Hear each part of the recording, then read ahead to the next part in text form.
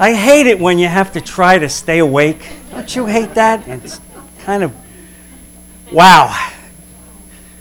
That's a tough act to follow. Somebody said that to me outside. That's a tough act to follow. I was so touched during that sermon, and I was so touched because it made me so humble when I realized how God is all over the world with people we don't even know. Can you imagine? There are these people in Romania we have no idea, no connection with, and here they are serving the same God that we are. When you think about it, it's so humbling. And to me, I always said it's like we all travel with the same passport, Jesus. Jesus. And whenever you go in the world, when you meet a Christian, you look at his passport, he looks at yours. Immediately, you don't even have to say anything. Amen? You know, you understand. I want to, again, bring you up to speed as to where we're going with the lesson, where we're headed. As you know, we're on Acts 26, which is we are winding down on Acts. After Acts, the Lord has put it on my heart to do a series on the Sermon on the Mount. Matthew 5, 6, and 7. I believe that God really has lessons for all of us, especially the church, about what he really meant when he gave the Beatitudes and he gave the Sermon on the Mount. I honestly believe that the church doesn't fully have an understanding of what that means. The world has no understanding. But even the church needs to study and reflect and pray on the Sermon on the Mount. And so during the summer, I spent a considerable amount of time working on that, and that will probably be about a 8 to 10 week series. So you'll pray for that as we move forward in that regard. Then I've learned that Hayes is going to do a series on eschatology. John, you asked me will we get into something relating to the end times?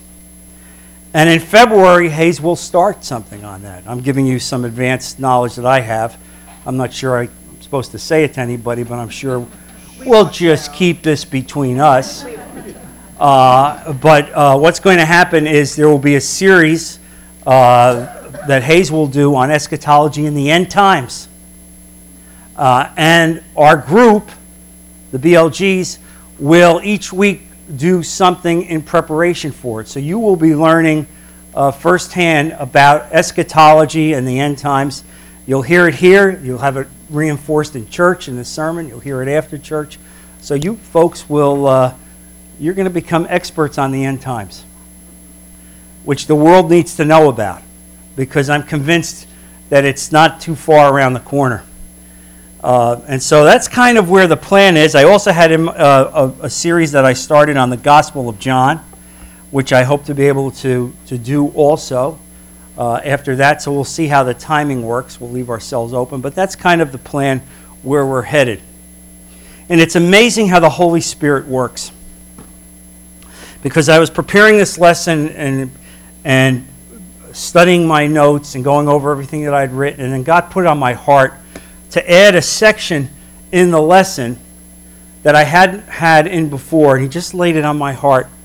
And Barbara Huff is in my early class, and she went to church last night. And when she heard this section, she goes, "Oh my God, you're not going to believe it. What you just spoke about is what that guy spoke about last night in church." He said, it's extraordinary that you've just mentioned this. And I said to her, I hate it when they get my notes and pass them around ahead of time. Do you ever find that problem, Gary, in your other class? It's a very annoying thing when they take my notes. It's the Holy Spirit, So, and the issue that I was discussing is, had you come to reflect at this point in Acts, you must sit there and go back and say, this is unbelievable. What kind of human being is Paul? We have now gone through, we are going to do today the fifth trial. The fifth trial in 2 years. 5 hearings. And in every one, the conclusion is the same. He didn't do anything. We can't find a reason why he's in prison. He hasn't violated any law, and he continues to be in chains. And month after month after month goes by. And the question becomes, don't you say to yourself, at what point do they, or does the church begin to revolt against the government? That must come into your mind. At what point does the church say, this is enough? When do we stand up to the government? When do we oppose the government? When does the church as an institution say, this is enough? We can't stay here and see this is what's going on here. And what you're going to see here is the theology of Paul. And the theology of Paul, as it relates to government, is in Romans chapter 13. And this is for those of you who are in my Monday morning group when we kick off our Monday morning, which will probably be sometime in November, I'll let you know about that. But if you would turn to Romans 13 will be the opening chapter that we do. And so when you say to yourself, when does the church say to the government, enough is enough? We cannot abide what's going on here. And I want you to listen to why Paul did not do that, why the church did not do that at this particular time, and let's emphasize that, at this particular time, because you need to know that up to this point, Rome was not an enemy of the church. Rome did not strike out Christianity. Rome allowed Christians to worship. Okay? The persecutions had not yet started. They will. From this point in time, from this trial, probably in about eight or so years, the persecutions will start under Nero. And then there will be wholesale killing and martyrdom. But that has not started yet. And I want you to read with me, if you could, just so that you get a sense of Paul's understanding of the role of government and God. Verse 1. Everyone must submit himself to the governing authorities, for there is no authority except that which God has established. The authorities that exist have been established by God. Let's stop right there. God establishes government. Government doesn't exist by itself. It exists because God gives the government authority. God recognized in Genesis that mankind was sinful, and mankind needed government in order to control itself in this world. If we had no sin, we wouldn't need a government. But God established government because, in fact, God knew man was sinful and would be self-destructed. So God establishes government. That does not mean that what government does is godly. It does not mean that what government always does is lawful. It does not mean that what government does is moral, but it means that the basic premise, the institution of government is established by the hand of God. Jesus turned to Pilate when Pilate said, "You do not realize, but I have the authority to make you live or die." And Jesus said, "By God above, you have that authority. By my Father, you have that authority. You don't have that authority from anybody other than God." And in fact, Lincoln, when he wrote the Gettysburg Address, recognized that these rights these rights, going back to the Declaration of Independence, were derivative rights that God gave government. God allowed man to be governed by government, but God allowed it. So we submit. Remember, God created three institutions: family, the church, and government. Okay? Now, this gets complicated because it gets complicated when government does not act in an appropriate way. I just want to continue with Paul because I want you to see the theology of Paul, which is the theology of the church, which is how we act as Christians. All right? The authorities that exist have been established by God. Consequently, he who rebels against the authority is rebelling against what God has instituted. And those who do so will bring judgment on themselves. Now, I'm not going to read the entire chapter, but understand this.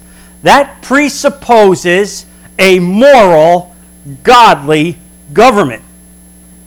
What happens when government is immoral? What happens when government opposes God? What happens when the government decides to crush Christians, to destroy the church? What is the role of the Christian then? And I'm doing this all as a predicate to setting up what Paul is going through and seeing his mindset and understanding the dynamics of what's going on in that time. This is an interesting book, Hitler's Cross, published by Moody Press, by Erwin Lutzer. Discusses what happened to the church in Germany prior to World War II. How many of you have read the book on Bonhoeffer by Metaxas? Okay, a lot of you. That's a book that you must read, okay? All 500 pages, right, Joan? Right? But the question becomes, how could a man who was so pious, who wrote extensively in there about the Beatitudes and the Sermon on the Mount, how could such a man come to the point where he so actively opposed the government that he would be part of a small conspiracy to assassinate Hitler? How could that happen? It happens when the government becomes so evil incarnate that it loses the right to govern by God, and it becomes a tool of Satan. And it's a very difficult point to understand, and it's a fine line. So we balance Romans 13, in which Paul talks about the fact that we submit ourselves. Yes, we submit. Yes, we submit. But there comes a time when government loses its right to be a government under the hand of God. And I want to give you an example of what went on in Germany and how many, many Christians sat by and did nothing. Did nothing. And allowed 6 million Jews to be murdered. And saw the churches wiped out. And saw pastors be executed and martyred and did nothing. And sat there and did nothing. And I want you to realize that this is important for you to know, because the day may come when this may happen here. I pray to the Lord it doesn't happen here, but it can happen here. This is not a political statement I'm making. This is a theological statement. This has nothing to do with what particular party is in office. No party has a monopoly on godliness. All right? No party. All right? So the question becomes, what happens? What happens when government so loses its authority to govern by God, and therefore we no longer have to submit? I want to read to you what went on during the Nazi Party when they put a program together, a 30-point program that was drawn up by Hitler, as to how they would address the national church. And you know that in Germany, the national church is the Lutheran Church. All right? That was the national church. And it received funding. And so they put together a program as to how they would attend to the churches in the Nazi regime. Here's some of the points. Number one, the National Reich Church of Germany categorically claims the exclusive right and the exclusive power to control all churches within the borders of the Reich. It declares these to be national churches of the German Reich. Number two, the national church demands immediate cessation of the publishing and dissemination of the Bible in Germany. Next, the national church declares that to it, and therefore to the German nation, it has been decided that the Führer's Mein Kampf, his autobiography, is the greatest of all documents. It not only contains the greatest, but it embodies the purest and truest ethics for the present and future life of our nation. Next, the national church will clear away from its altars all crucifixes, Bibles, and pictures of saints. Next, on the altars, there must be nothing but Mein Kampf, to the German nation and therefore to God, the most sacred book. and to the left of the altar, a sword. Finally, on the day of its foundation, the Christian church must be removed. The Christian cross must be removed from all churches, cathedrals, and chapels, and it must be superseded by the only unconquerable symbol, the swastika. Now, how can you as a Christian in a country like that submit yourself to a government like that? You understand? You cannot. It has lost its morality to be submitted to. There's no right to submit when in fact the government is now co-opted by Satan. All right? That did not yet happen. That did not happen here yet. Paul is being given freedom. He's being given the right to a trial. He has the right to have witnesses. Right? He's not being persecuted yet. Yes, he's in chains, but he's allowed to have visitors. There's a procedure that's being applied. We're moving to that point. We're not there yet at this period of time. And so I'm giving you this because I want you to get a sense and a flavor for how the Christians, you would say to me, well, Brother John, how are they going to oppose Rome? Well, you know that there's many ways that they could oppose it without visibly creating a war. They could be passive-aggressive. They could do so many things, but we don't see that here. We see them submitting themselves. But there will come a time when the churches will be attempted to be wiped out. And what I submit to you, dear brothers and sisters, that I'm fearful that there will come a time in this country, in the latter days, when that will happen. Yes, sister?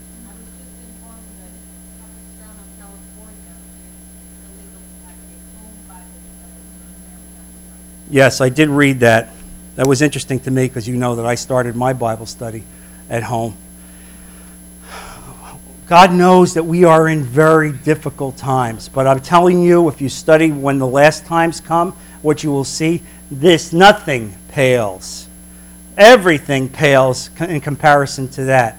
There will come a time in this country that the only way you will be able to get food, the only way you will be able to buy supplies, the only way you will be able to get paid, the only way you will be able to enter the stream of commerce in any possible way will be to have the number of the beast on your body. Now, I don't know how that will be. I don't know if it'll be a microchip. I don't know exactly what it will be. But I can tell you this, the only way you will be able to work and walk around in this world is to have the number of the beast on you. And I can tell you this, sure as there is a tomorrow. No matter what you do, I heard a pastor say it, and he said it far more eloquently than I could ever say it. Whatever you do, if you don't listen to anything else you've ever heard here, do not take the mark of the beast. Amen. Ever, ever, ever, ever. Because if you do, you will be barred from heaven forever. The mark of the beast. Now, if you think that that's going to be an easy thing to do, boy, I'm sorry to tell you. It's not like being here in this room and everybody's supporting you and everybody's behind you and praying for you. No, it won't be like that on that day. It won't be like that on that day, because on that day you're going to be by yourself, because everybody else will have taken it. And remember, the rapture will have preceded it. So all of the Christians will have been sucked out of this world. And the only people left will be those who have not given their heart to God. They'll still have a chance. But now, there's going to be a lot of pain. There's going to be a lot of suffering. And so if you think about it, how this is. That's why the astonishing thing is you have to say to your friends, to your family, you need to tell them these stories. You need to say to them, I love you. You have to understand, if we're raptured tomorrow, if the church is taken out of this world tomorrow, okay, what's going to be left is those who are going to be left are going to have to face up to the mark of the beast. And if you think it's going to be easy for you to turn down the mark of the beast, then you haven't really understood what it means, what torture will be like. And that's why you have to say to your family, go now, give your heart to God now. Give your heart to God now. Bow before the altar and repent and give your heart to God, because you don't want to be here after the rapture. Amen? You do not want to be here after the rapture. You want to be gone. Is that enough eschatology for now, John? Yes, Norm. We don't have to wait for the rapture to see that just to receive health care, you may not need the mark of the beast, but you better bow to the beast. Sad but true.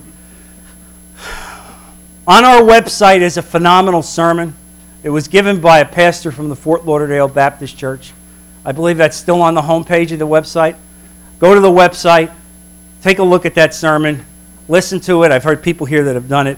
You listen to it, and then you'll get on your knees and pass it to your family and friends. It's an extraordinary sermon. When he gave that sermon, Larry Thompson gave that sermon in church, hundreds of people came forward.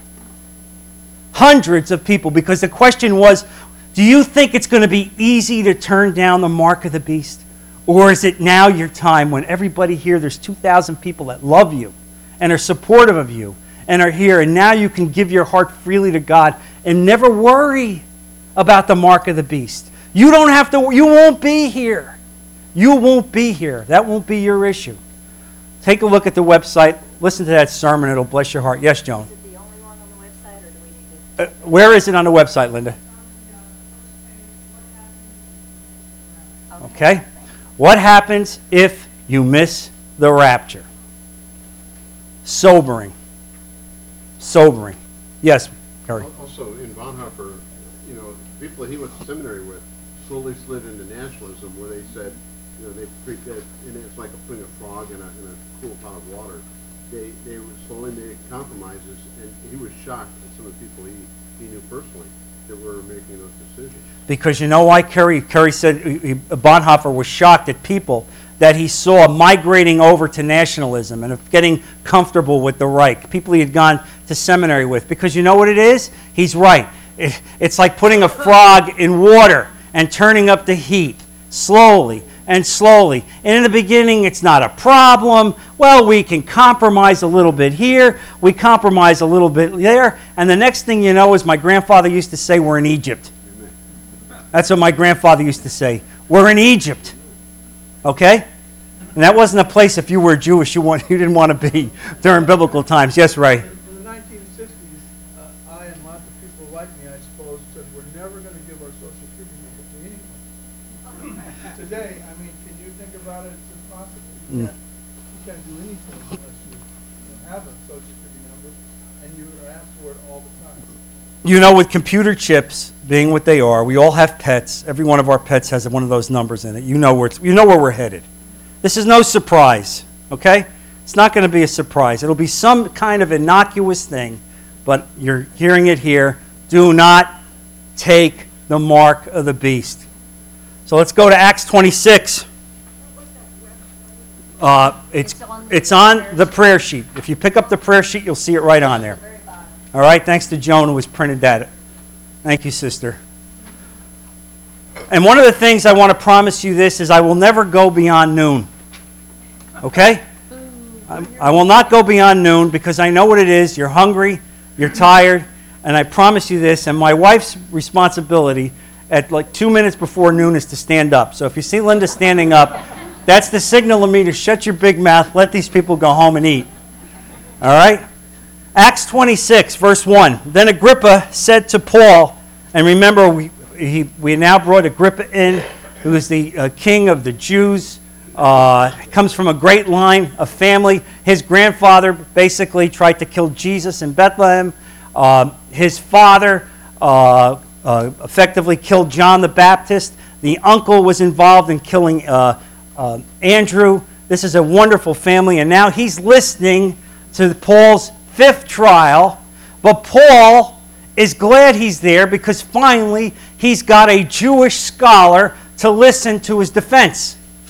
So he's got someone who understands the Scripture, who at least has an intellectual knowledge of the Scripture. And now we're going to go through this trial. And listen to this. While he's in this and defending himself, he's in chains.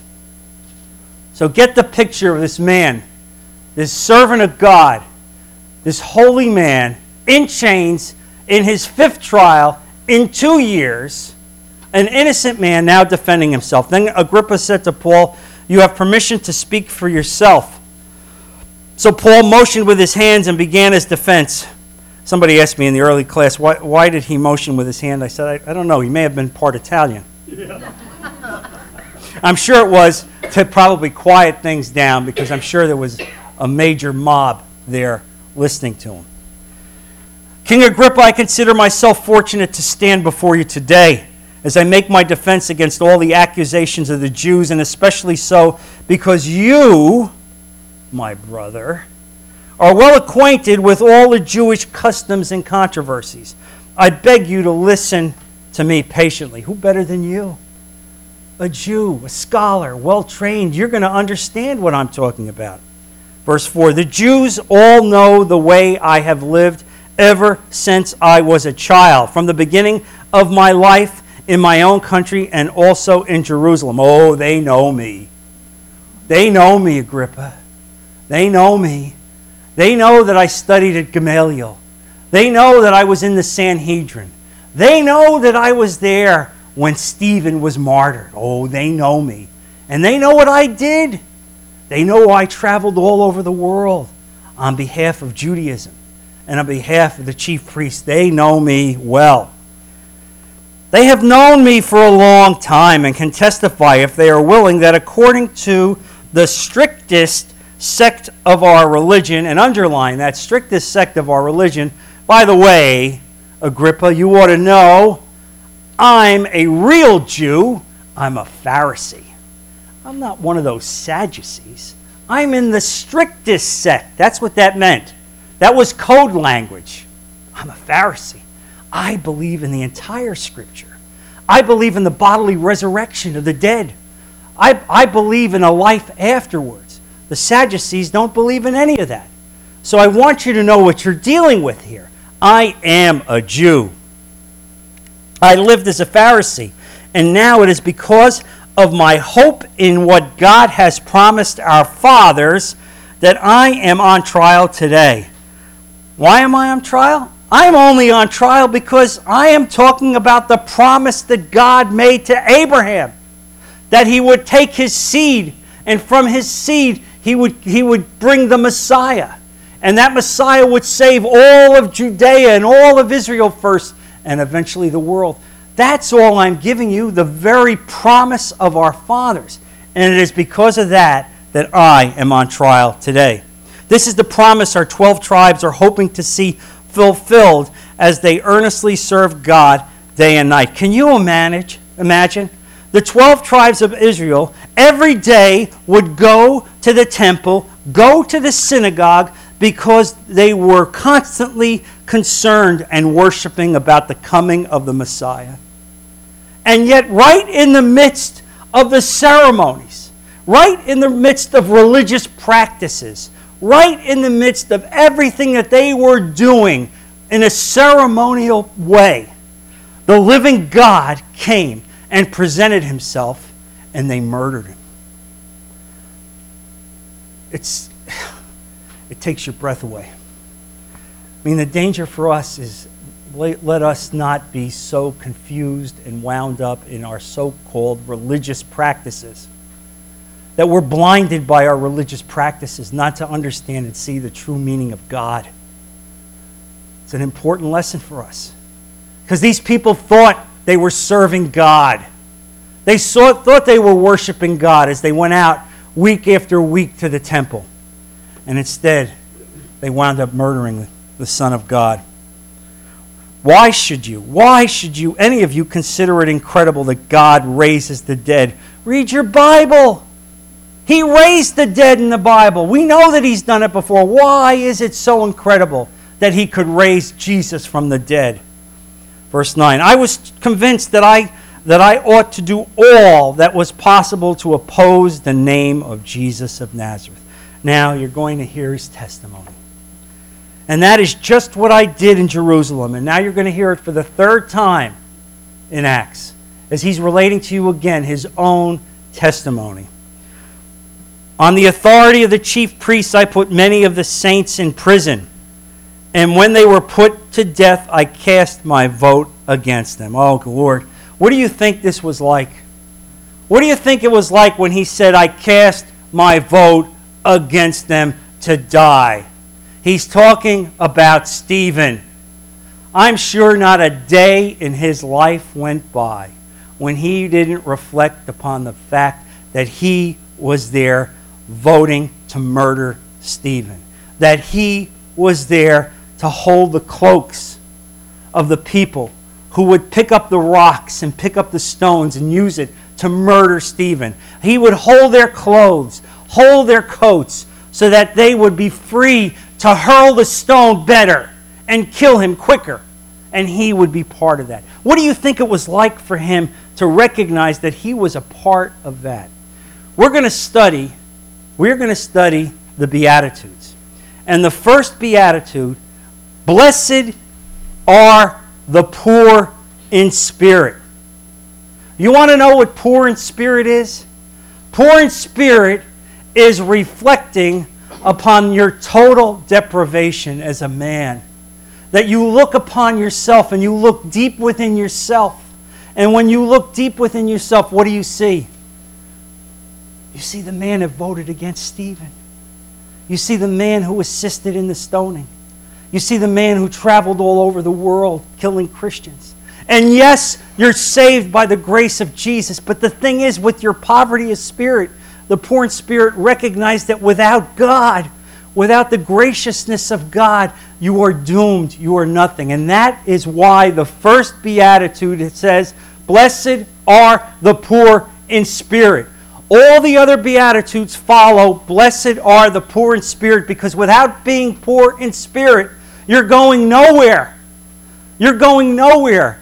You have no Christian life. If you in any way have pride and look at your own gifts and talents and think about what you're doing, you're going nowhere. It's only when you are reduced to understanding the poverty of spirit and reflect deeply on yourself that you understand that. I am convinced that one of the great aspects of this man was, despite his tremendous gifts and talent, where he could speak to thousands of people, that in his heart he was so humbled and reduced by understanding where he had come and how God had saved him, that he really was wired in. You want to be plugged in? It starts with being poor in spirit. Amen. On the authority of the chief priest, I put many of the saints in prison, and when they were put to death, I cast my vote against them. Many a time I went from one synagogue to another to have them punished, and I tried to force them to blaspheme. Can you imagine? I tried and made them blaspheme their God. It wasn't enough that I stopped them. I wanted them to blaspheme God. I mean, really. In my obsession, and underline that, obsession. Okay? This wasn't merely a man looking at his religious ritual practices. This is what happened when Satan takes hold of us. Satan takes hold of us. It becomes an obsession, and Satan says, beautiful, great, this is just what I need to make you my disciple. You will look like you're religious, and instead I'm going to make you my tool, and you will serve me. That's what happens when you see the word. In my obsession against them, I even went to foreign cities to persecute them. And now you're going to hear his testimony on the road to Damascus, 100 miles or so away from Jerusalem, on a dusty road, traveling 5 days later. Nobody out there except himself and a couple of traveling companions. And on one of these journeys, I was going to Damascus with the authority and commission of the chief priests. About noon, O king, as I was on the road, I saw a light from heaven, brighter than the sun, blazing around me and my companions. Oh, dear Lord. Can you imagine what that had to be like? It was brighter than the sun. We're in the desert. He's in the desert.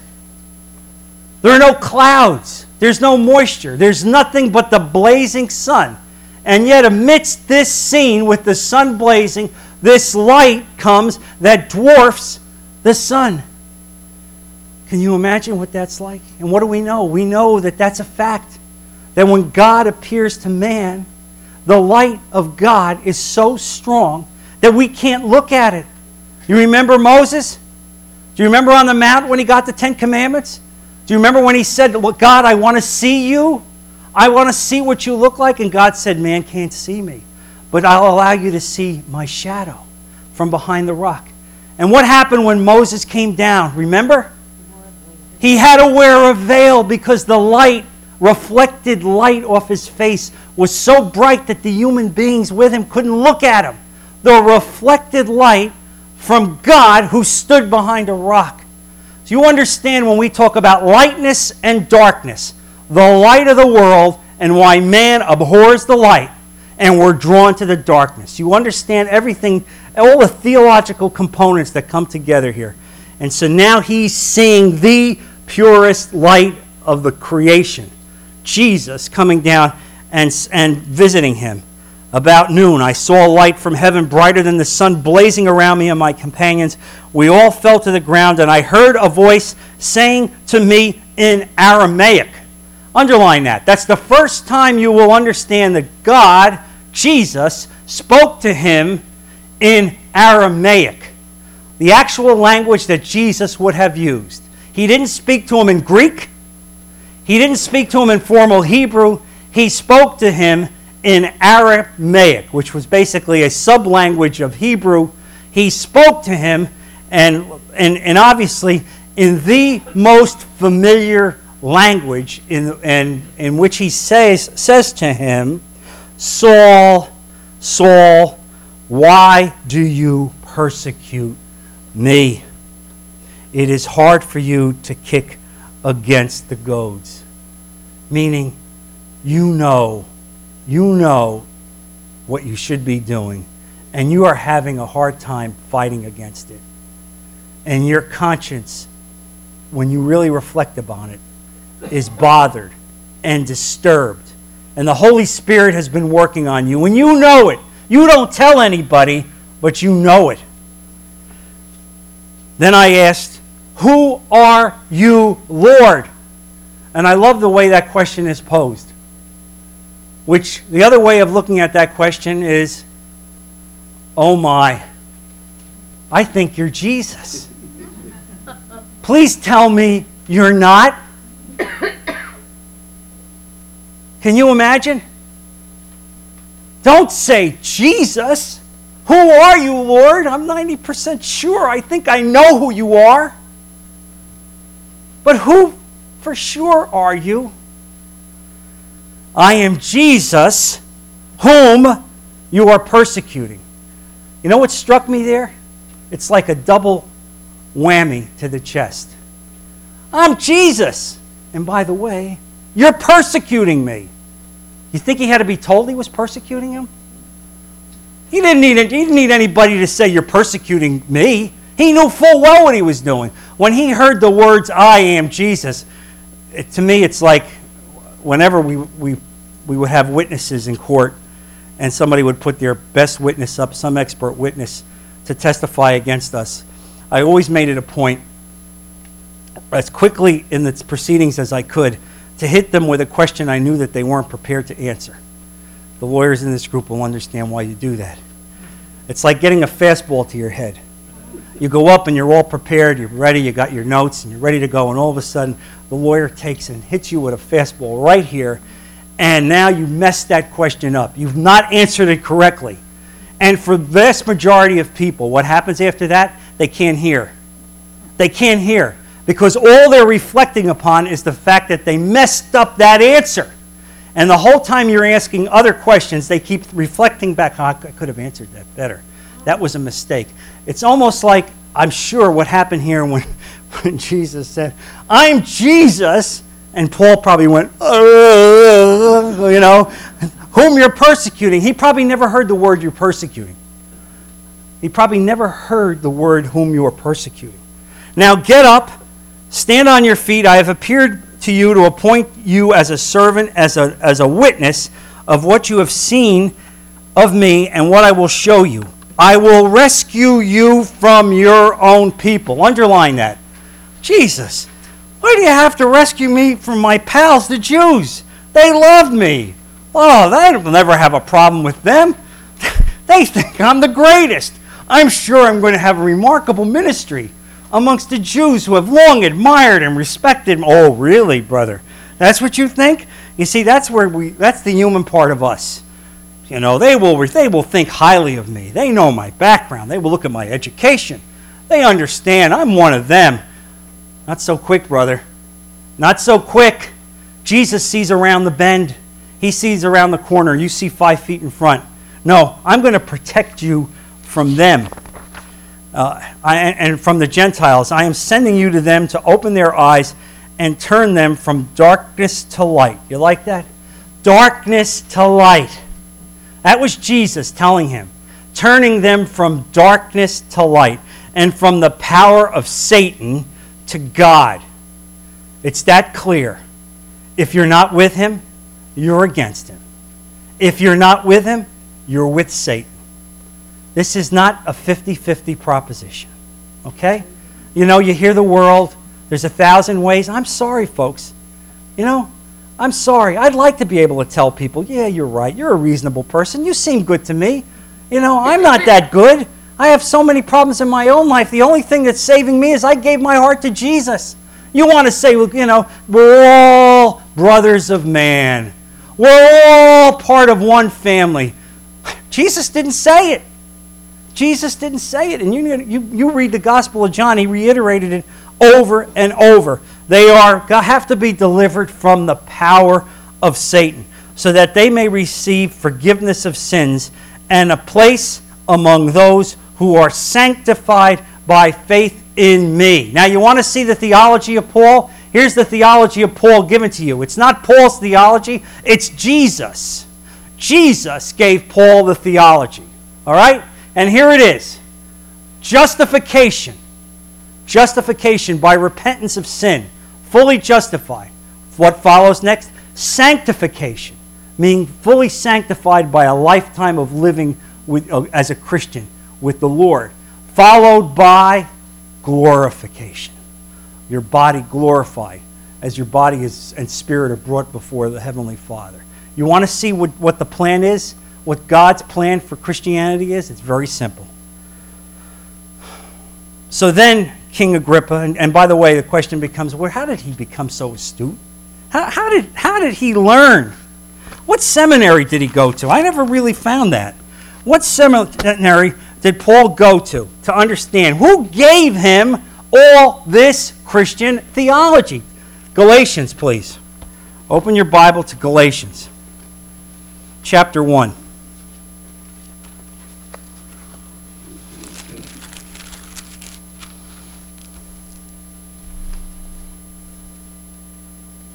Chapter 1, verse 11.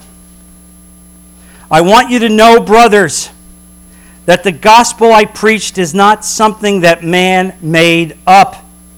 I did not receive it from any man, nor was I taught it. Rather, I received it by revelation from Jesus Christ. You like that? Love it. All right? You like that? So, folks, you have a problem with Pauline theology? Tell Jesus. All right?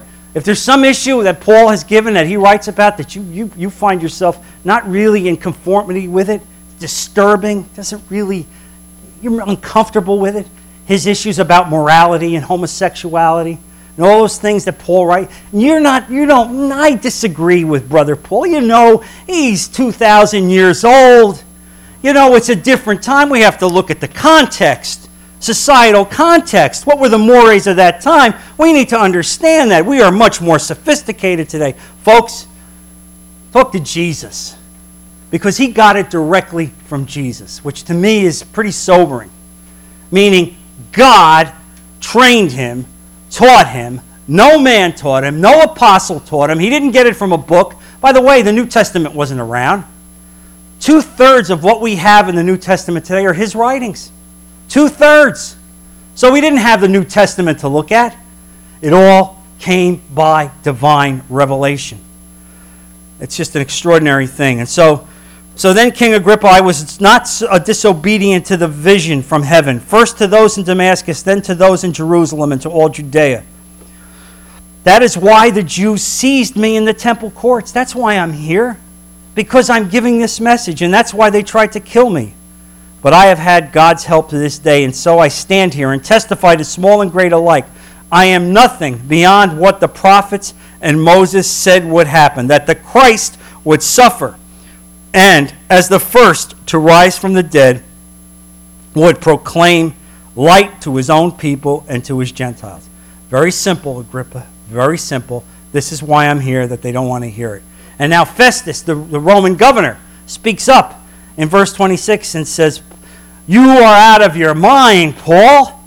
Your great learning is driving you insane." I would expect nothing more than from somebody, from a Roman trained in Greek studies. They have no understanding, had no background in the Scripture, but Agrippa did. He did. He understands. And listen what Paul says. "I am not insane, most excellent Festus. What I am saying is true and reasonable. The king is familiar with these things, and I can speak freely to him. He knows. He knows. He went to Sunday school. He learned. He knows the prophets. I am convinced that none of this has escaped his notice, because it was not done in a corner. King Agrippa, do you believe the prophets?" Now think about the irony of a man in chains, on trial, turning to the king, and effectively putting him on trial. Do you believe? Do you believe what the Scripture says? Do you believe what God told his people? Do you believe the promise of the covenant? Do you believe? You studied, you know it. You know what it says. Do you believe? Do you believe? And Agrippa says to him, "Do you think that in such a short time you can persuade me to be a Christian?" And the answer is yes. Through the Holy Spirit. Not me, but yes, through the Holy Spirit. It can take a second. Yes, sister?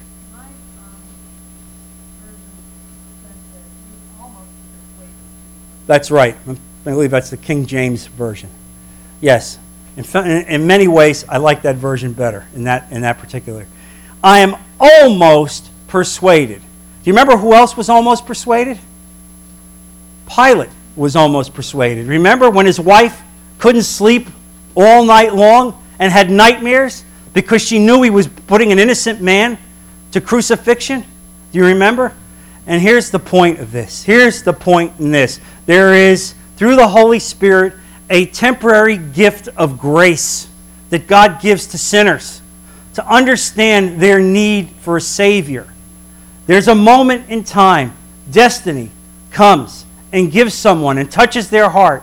And let me tell you, folks, if they walk away from that, there's no guarantee that they will ever have a chance again. Okay? And all we are is the messenger. All we are is the messenger. We're not the Savior. We're only the messenger. And I want to just skip down to verse 32 to close this out. Agrippa said to Festus at the end of the trial, "This man could have been set free if he had not appealed to Caesar." My comment on that is hogwash. Okay? Hogwash. Cop-out. Loser. Okay? Okay? Loser. You should have set him free immediately. Immediately. And now the judgment remains on you and on them. Let's go before the Lord in prayer. Heavenly Father, Lord Jesus, we're so grateful for the words that you've given us, Lord.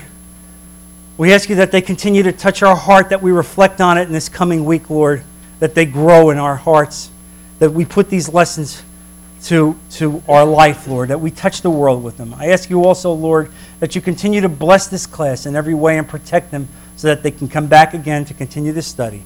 And we put all these things in Jesus' precious name. Amen. Amen. God bless you.